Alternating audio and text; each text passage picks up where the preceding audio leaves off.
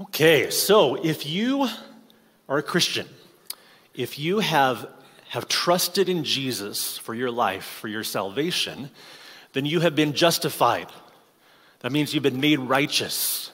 Your sins have been washed away. You've been completely forgiven.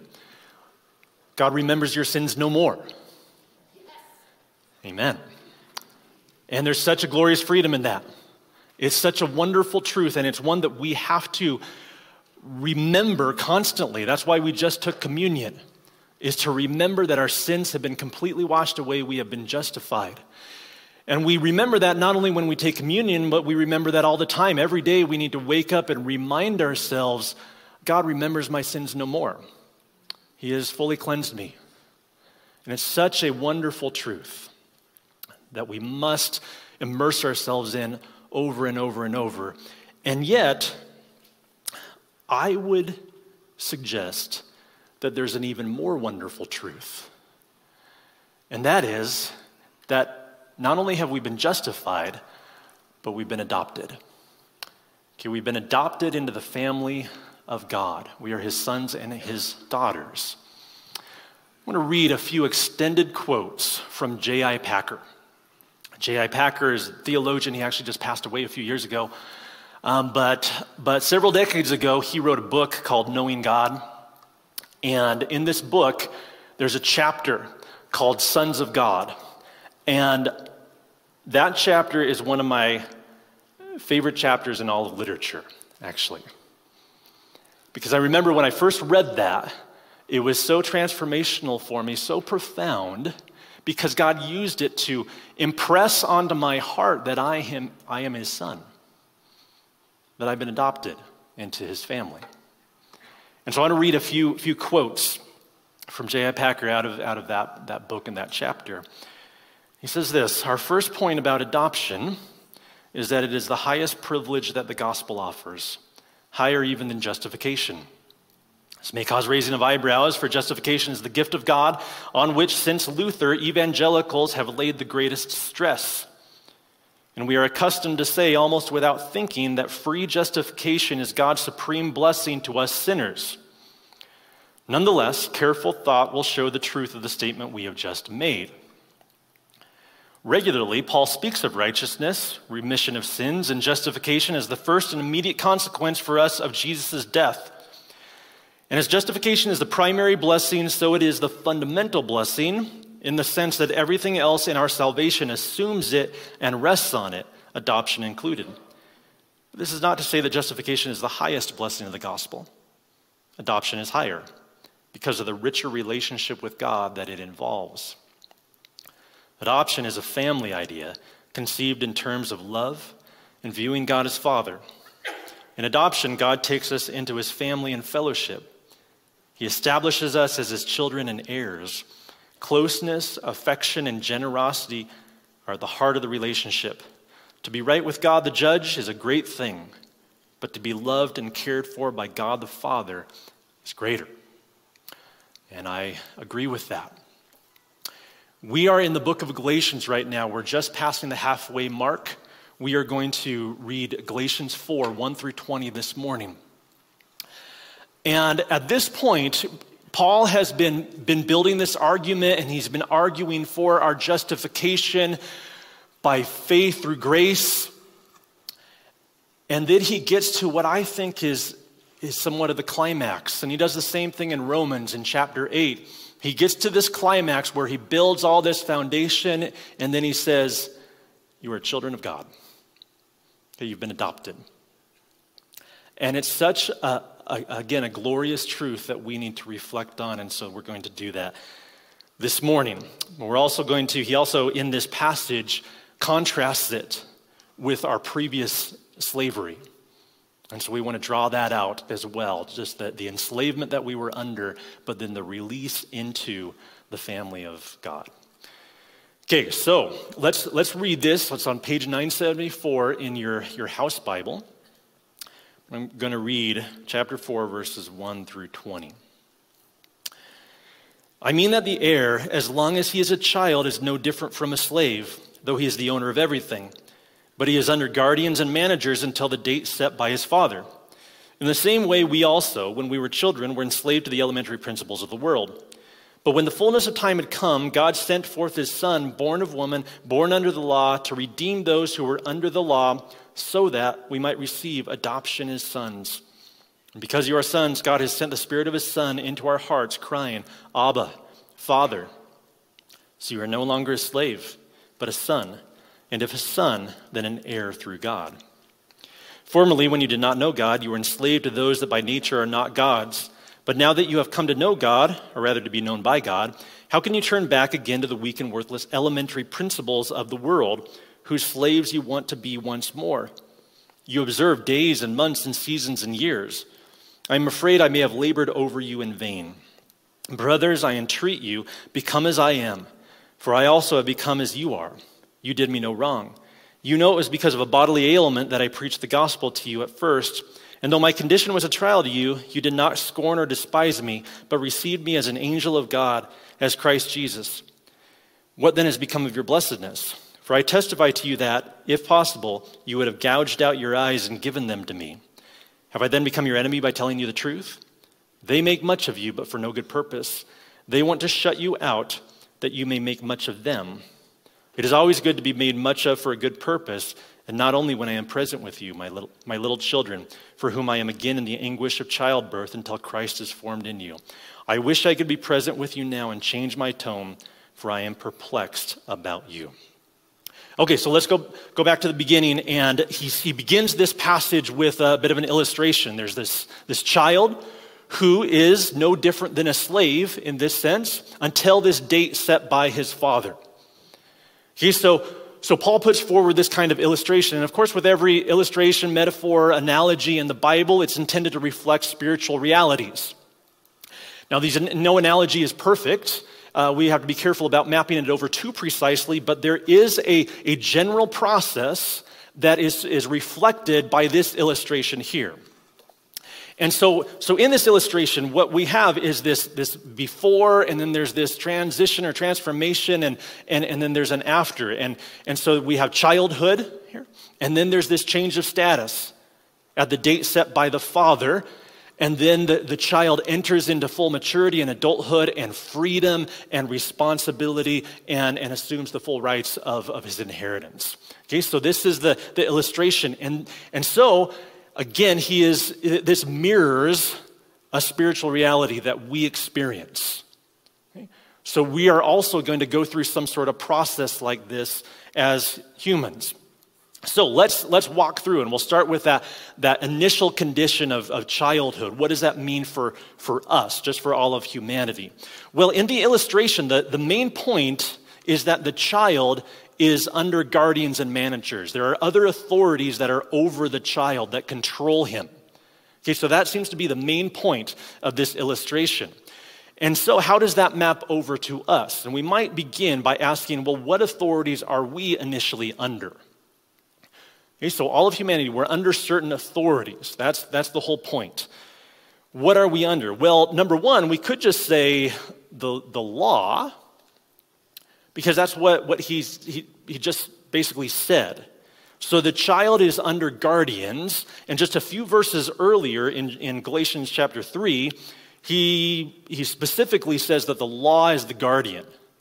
Okay, so the law manages, the law is the tutor, leads you to Christ. So he's saying that we were under the law. However, we might say it's not only the law.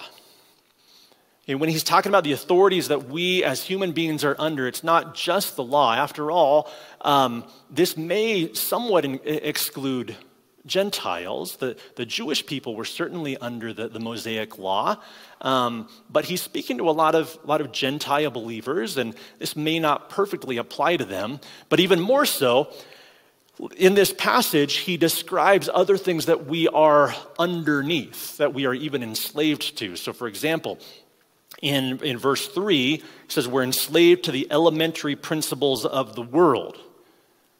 And then we go down a few more verses to verse 8, and again he says we're enslaved to those that by nature are not God's. And so this isn't talking about the law. When we're enslaved to the elementary principles of the world, and I don't think that's the law. Otherwise, he would have just said the law. And when he says those who by nature are not gods, that actually has a bit of a spiritual connotation. To use that kind of language, he's probably talking about pagan idols, even demons. So he says these things. We're enslaved to the elementary principles of the world, to those that by nature are not gods.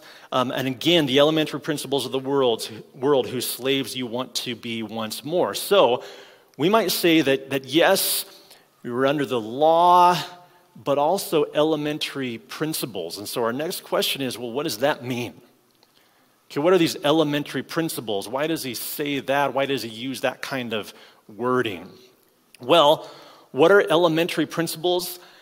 It's a little hard to say, actually. And it's a difficult word to translate. And as I've read various commentaries and different translations, I just understand that this is a little bit of a difficult term. Okay, but we'll try to understand it a little bit more. So it is the Greek word stoicheia.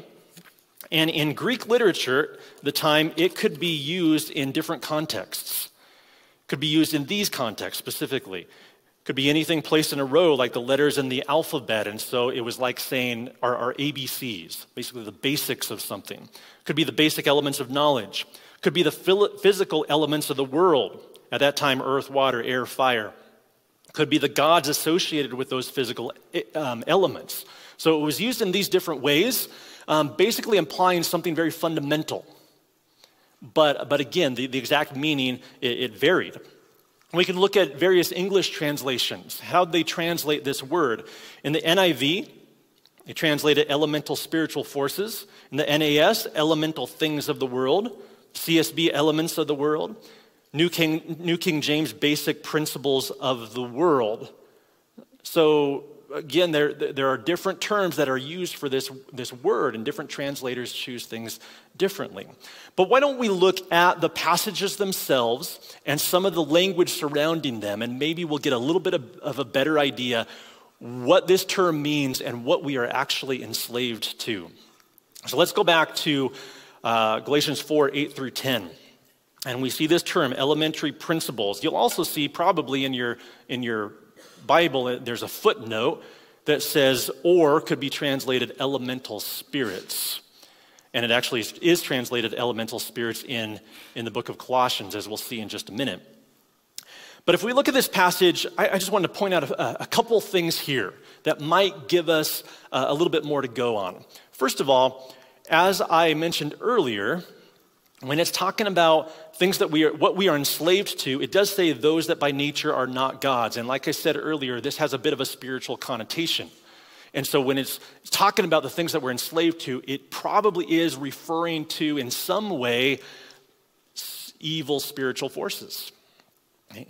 Another thing to point out from this passage is the result of what happens when we are enslaved to these elementary principles. And specifically, he says in this passage, you observe days and months and seasons and years.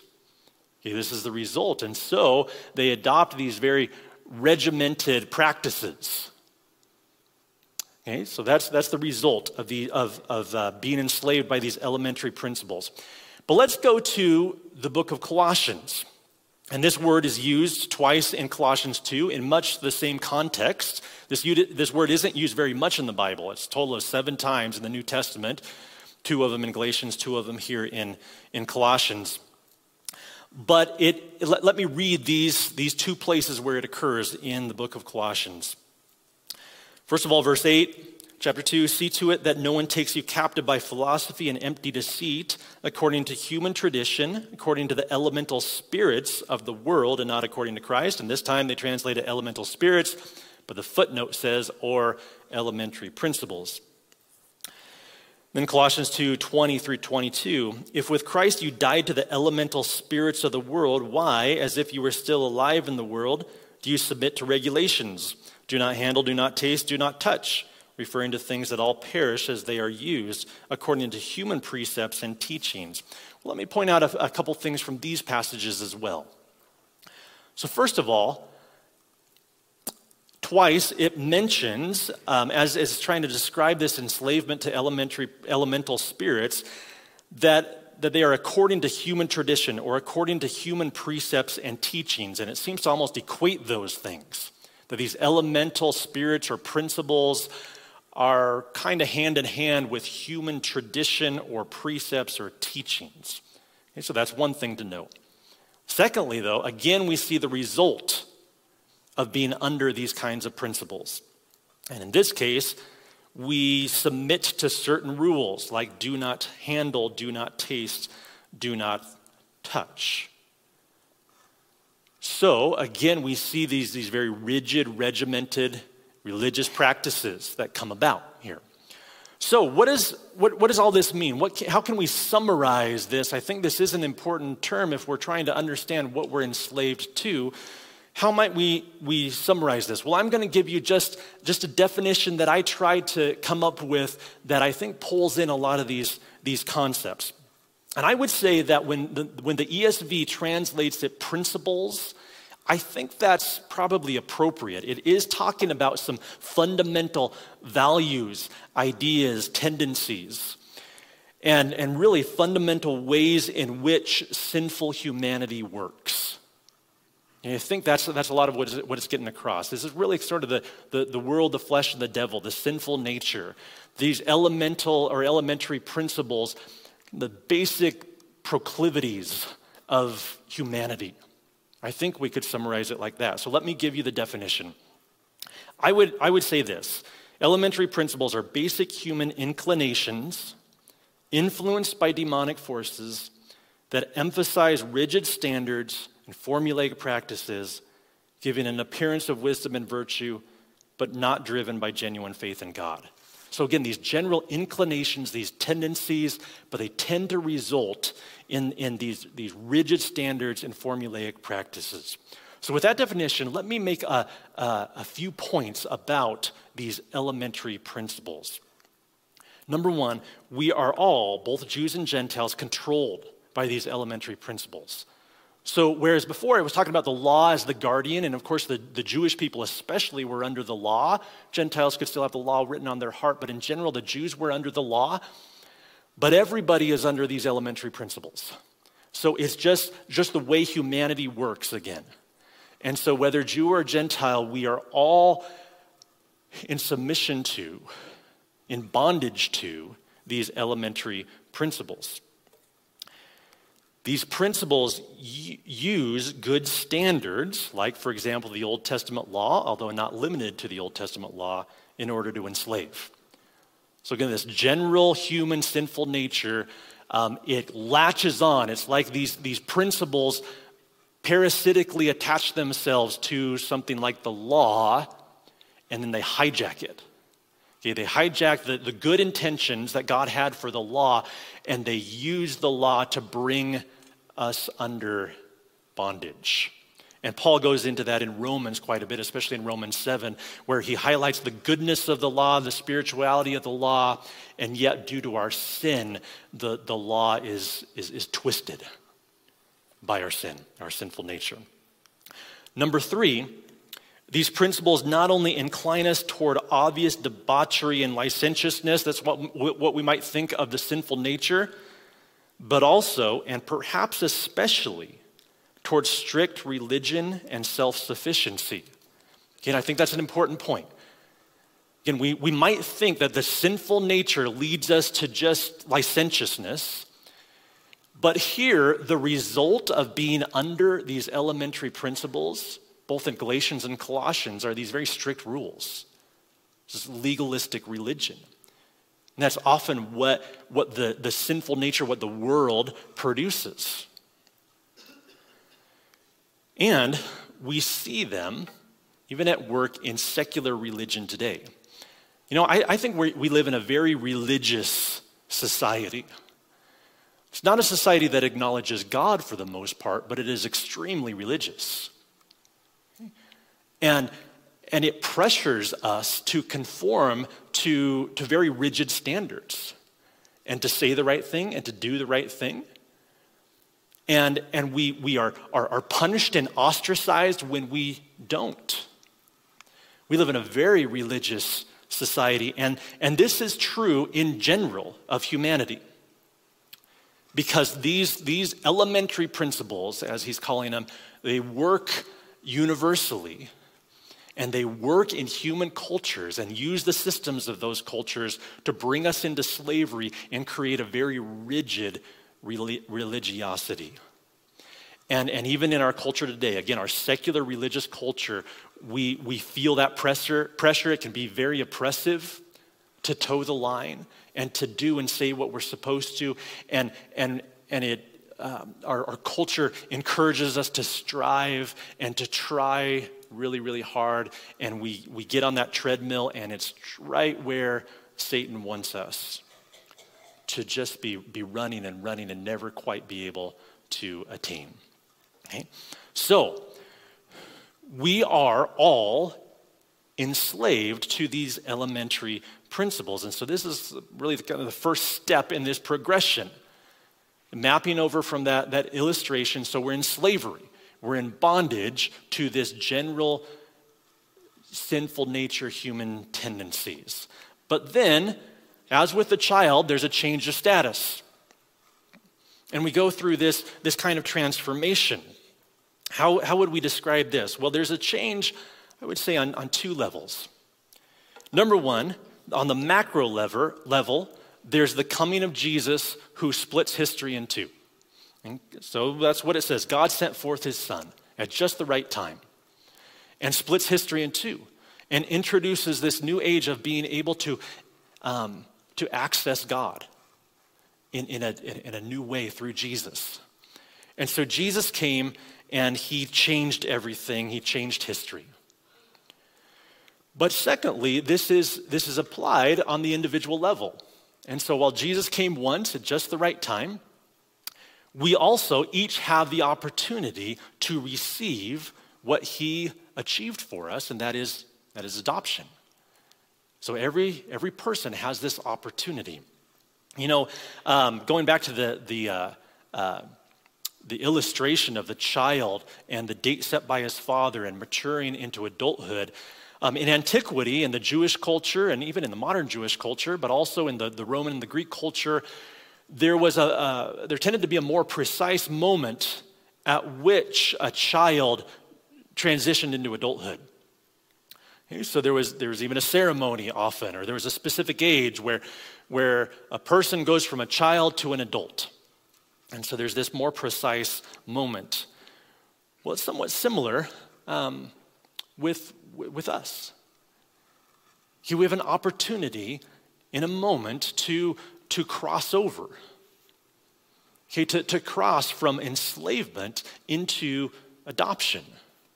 And there's a time at which that can happen, where we receive adoption as sons. And it says adoption as sons, just a quick side note, of course that means sons and daughters. Here the son, even the oldest son specifically, was the heir, and so he's talking about sonship, but of course that includes everybody, that includes sons and daughters. But there could be a precise moment when somebody steps from enslavement into the family. They are adopted. I remember when we adopted our little girl, and there was a moment in a courtroom, actually, where the judge signed off and said, "She is yours." And we received this document, and it's just this precious document, her birth certificate.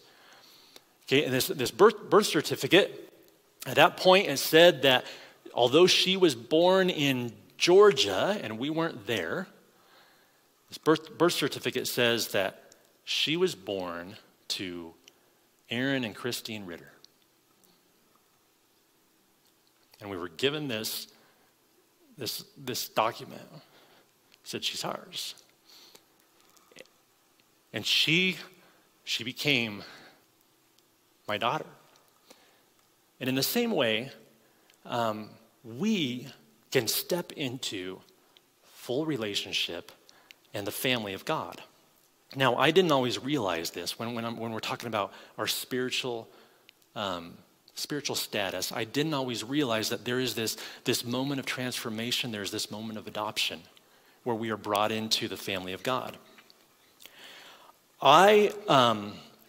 Growing up, we were a family who generally attended church. And so if you were to ask me, are you a Christian? I probably would have said, well, yeah. That's the box I would have checked on the survey. But if you had asked me, when did you become a Christian? I might have looked at you a little more blankly. And I would have said something like, well, I don't know. My mom was raised Catholic, and so she took us to a Catholic church early on. And then at some point, late in middle school, my parents changed churches, and we started going to this Lutheran church. And so I always kind of was. I always went to church. And that's probably what I would have said.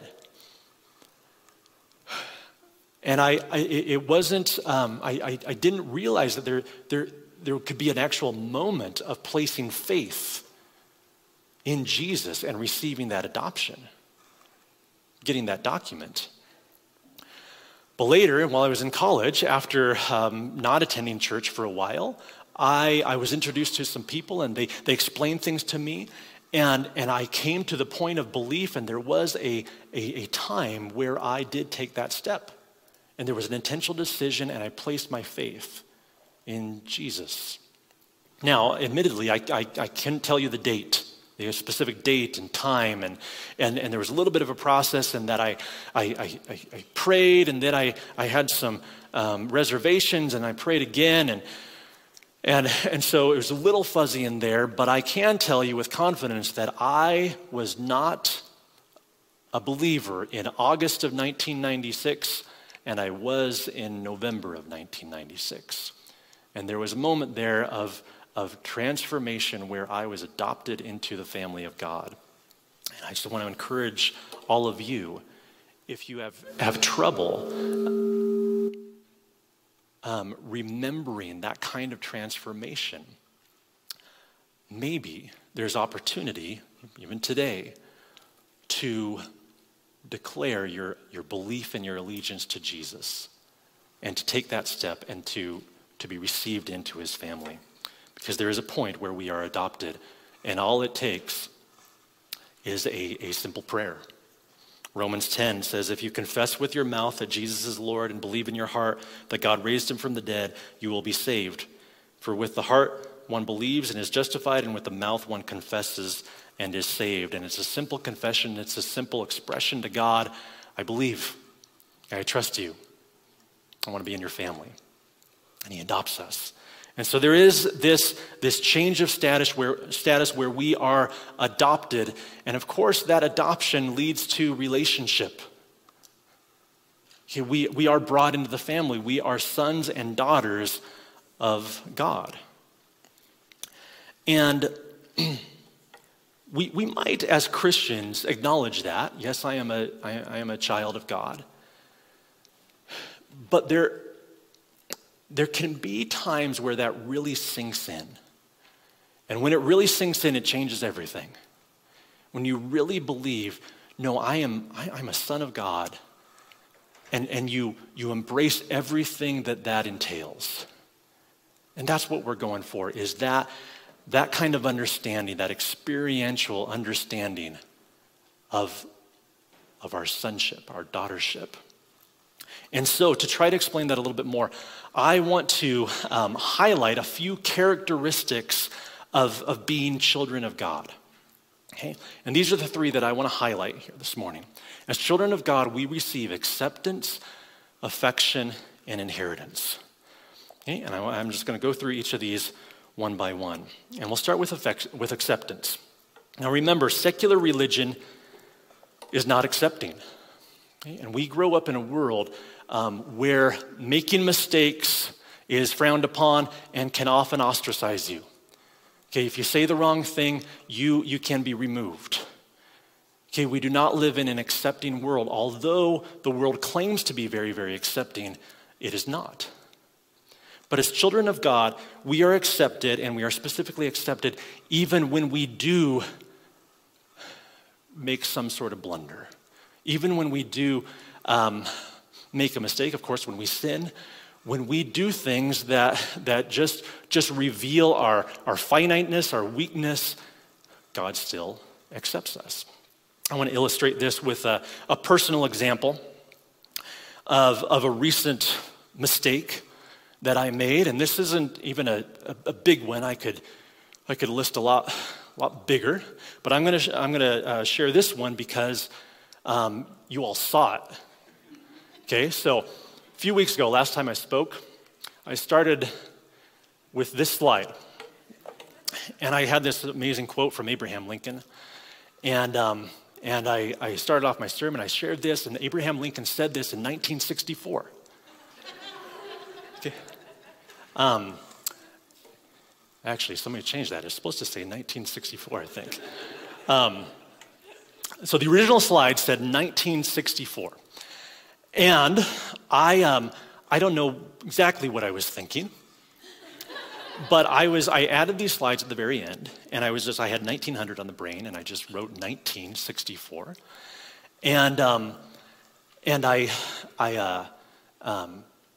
So I added that to my slideshow, and then I was going through it, and I just read it off my slide and didn't even realize it. I said, okay, Abraham Lincoln spoke in 1964. You guys didn't realize that Abraham Lincoln was contemporary of John Lennon and Bob Dylan and all of this, but that's why I'm here. I'm here to educate you about these things. And so I said this, and I didn't even realize it. You all realized it. But I didn't even realize that's what I typed and that's what I said. Until somebody told me afterwards, and I thought, did I really do that? Did I really just, again, it's kind of a small thing, but did I really say that? And I felt like a complete buffoon. I'm like, seriously, I just did that.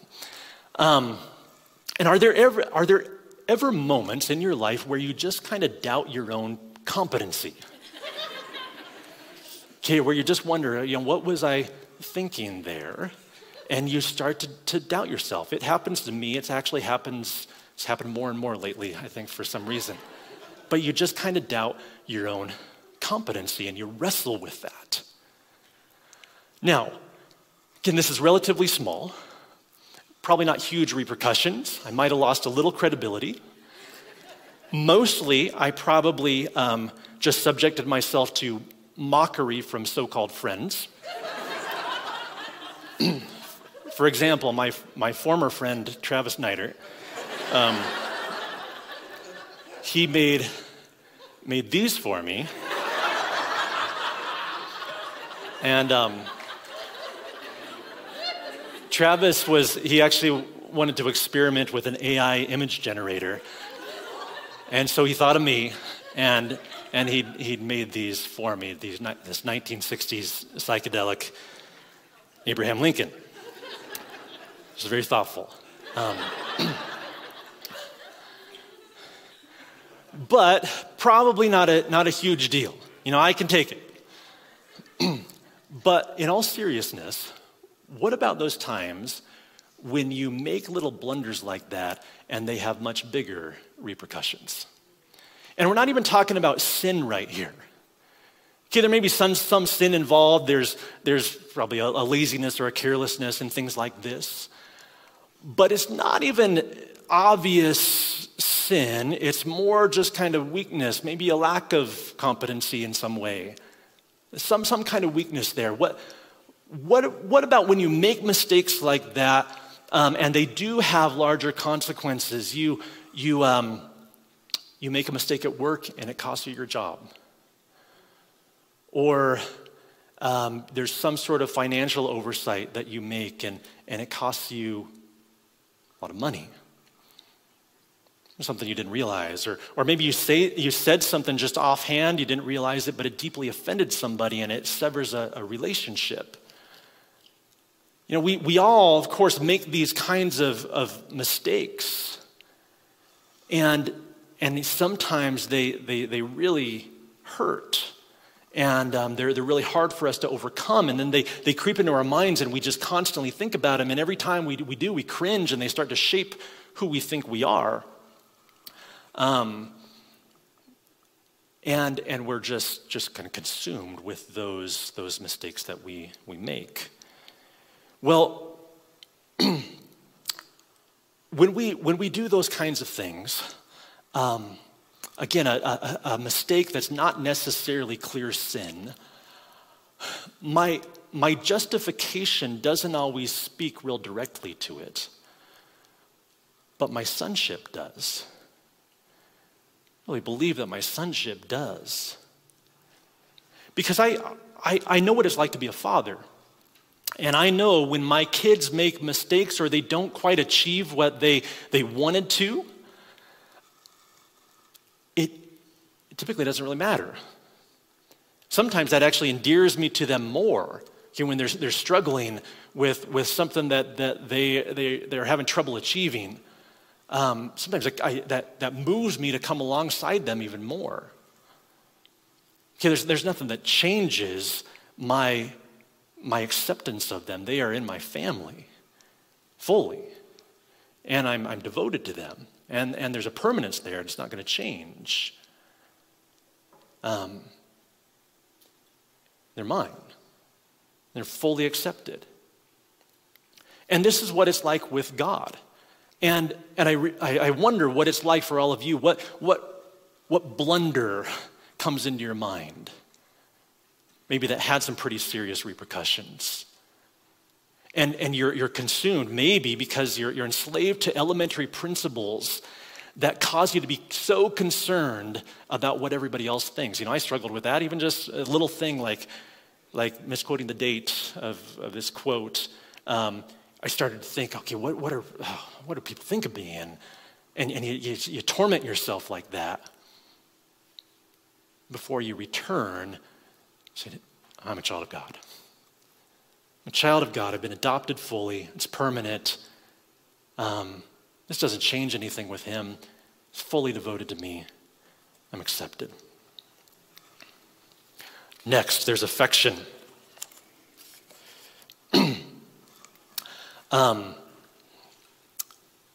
So we are fully accepted, but then there is the affection of God.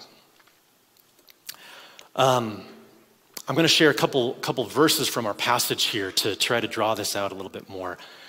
In Galatians 4:9, it says, "But now that you have come to know God, or rather to be known by God." Okay, this is what he's saying. Come to know God, but rather to be known by God. It's interesting how he phrases this. He's putting the emphasis on God's knowing of you. It doesn't negate that you know him as well, but the emphasis is on his knowing of you. And you ask, what does this mean? God already knows everything. So it's not like there was a point where he knew more about us.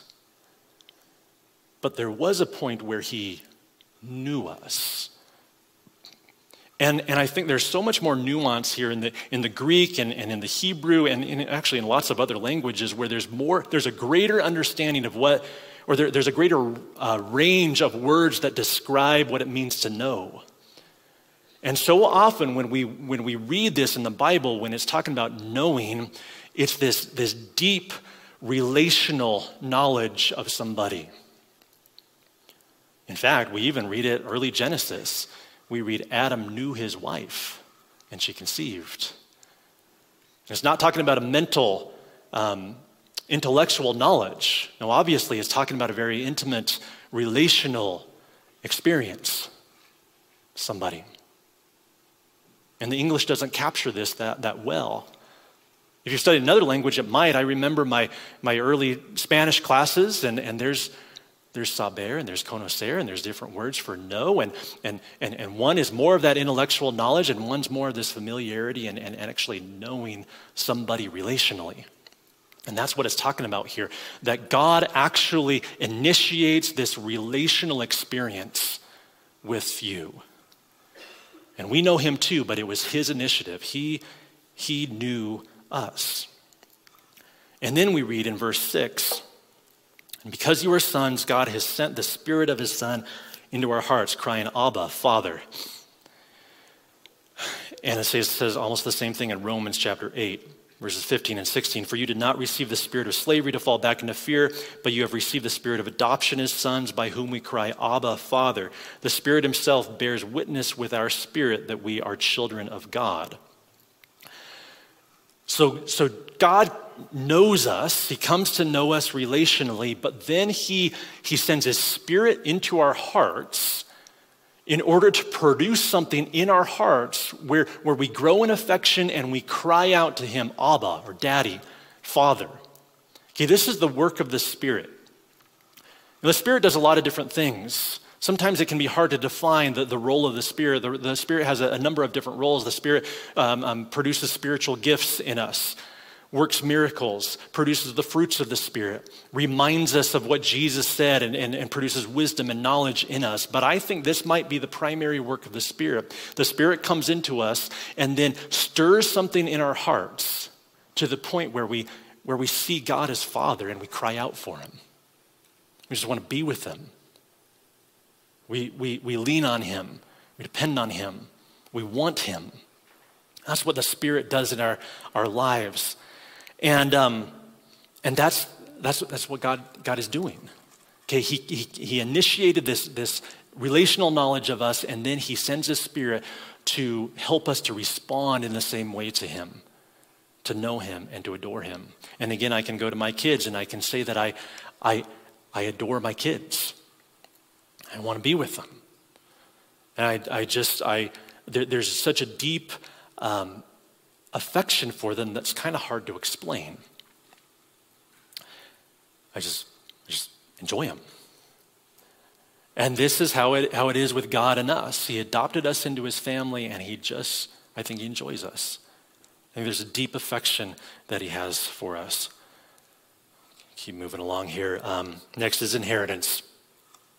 And this is a lot of the emphasis here in Galatians 4 and Romans 8. The Spirit himself bears witness with our spirit that we are children of God, and if children, then heirs of God and fellow heirs with Christ, provided we suffer with him in order that we may also be glorified with him. We are heirs, and so we are inheriting all that God has made for us.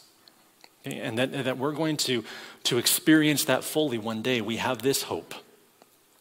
And when we step into his presence fully on that day, we are going to, experience a deep sense of rest. Okay, we're going to get off that treadmill that those elementary principles are trying to get us to run. We're going to get off the treadmill and we're going to rest, and yet that doesn't mean we do nothing. It doesn't mean we just float on a cloud with a harp. No, that means we do as we were intended to do. We explore the new heavens and the new earth. We explore new galaxies, whatever it might be. We are going to step into that in one moment, and we are going to inherit everything that our Father has. Okay, so these are the rights of sonship. This is what we receive when we are adopted into his family. But the point of Galatians, a lot of the point of Galatians is this, that the Galatians had experienced that, but then they were turning back to slavery. And they were putting themselves in bondage again to these elementary principles of the world. And so as we close up here, these last few minutes, I want to highlight Paul's concern for the Galatians and try to understand what Paul was thinking, what was going on in his heart. And so first, let's just take a look at Galatians 4:13 here, where he describes his initial interactions with the Galatians. He says, "You know it was because of a bodily ailment that I preached the gospel to you at first." Okay, so we try to understand this. When he first interacted with the Galatians, he says it was because there was some sort of physical trial he was going through. He says it was even because of that physical trial that he preached to them. And so we might say that Paul's ailment seemed to enable ministry to the Galatians. And then as we read further in the passage, the ailment endeared Paul to the Galatians. Now we often think that these kinds of physical trials, they are a hindrance to what God wants to do in the world. And yet we have examples like this where it seemed like God used this physical trial in Paul's life to open up a door and create a bridge to these people. God used this very powerfully. But in any case, Paul entered into relationship with them, but it was a struggle, and he was laboring, and it was hard, and he was feeling this ailment, whatever it was. We don't know what it was. Some people surmise that it was some kind of eye disease. Later, and just a couple verses later, he says, "You would have gouged out your eyes for me." And so some think there was some issue with his eyes. Others might just say it was probably just all of the physical struggles that he was experiencing because of the persecutions that he had endured. He was stoned. He traveled from city to city through really harsh conditions. And so perhaps he was just constantly feeling the effects of those conditions. Whatever the case, he was struggling physically. And yet, he was still used and he could still preach, and they returned through his preaching. And so we can just understand that this was the context, that he was struggling physically, but he stepped in there and God still worked, and they developed this really close relationship. But then, after he left, people came in and they started to turn the Galatians away from Paul and his teaching. He says, "They make much of you, but for no good purpose. They want to shut you out that you may make much of them." So these Judaizers, these false teachers came in and they started turning the Galatians. And I can just imagine Paul, after going through all these trials and laboring for the Galatians, how frustrating it would have been for people to start to turn them from him. It's like what he says in 2 Corinthians 11. He says, "I feel a divine jealousy for you, since I betrothed you to one husband to present you as a pure virgin to Christ."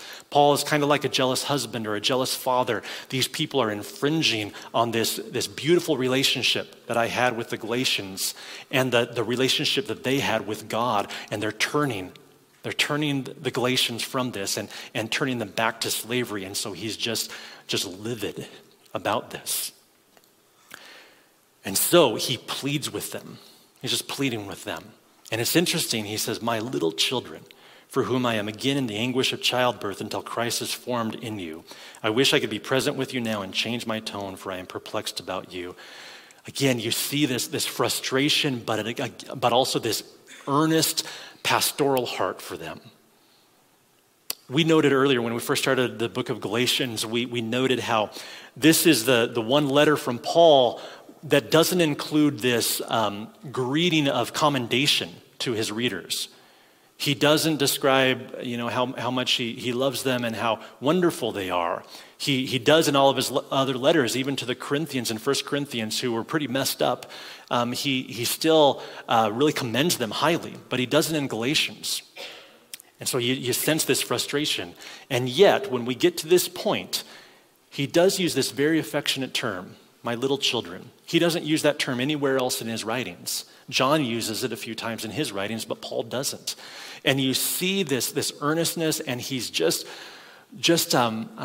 he cares so deeply for them, and he wants them to return so badly, and he's so frustrated that they're being drawn away. But he's pleading with them and beckoning them back and saying, "Little children, please return. Please return to your sonship, to your adoption.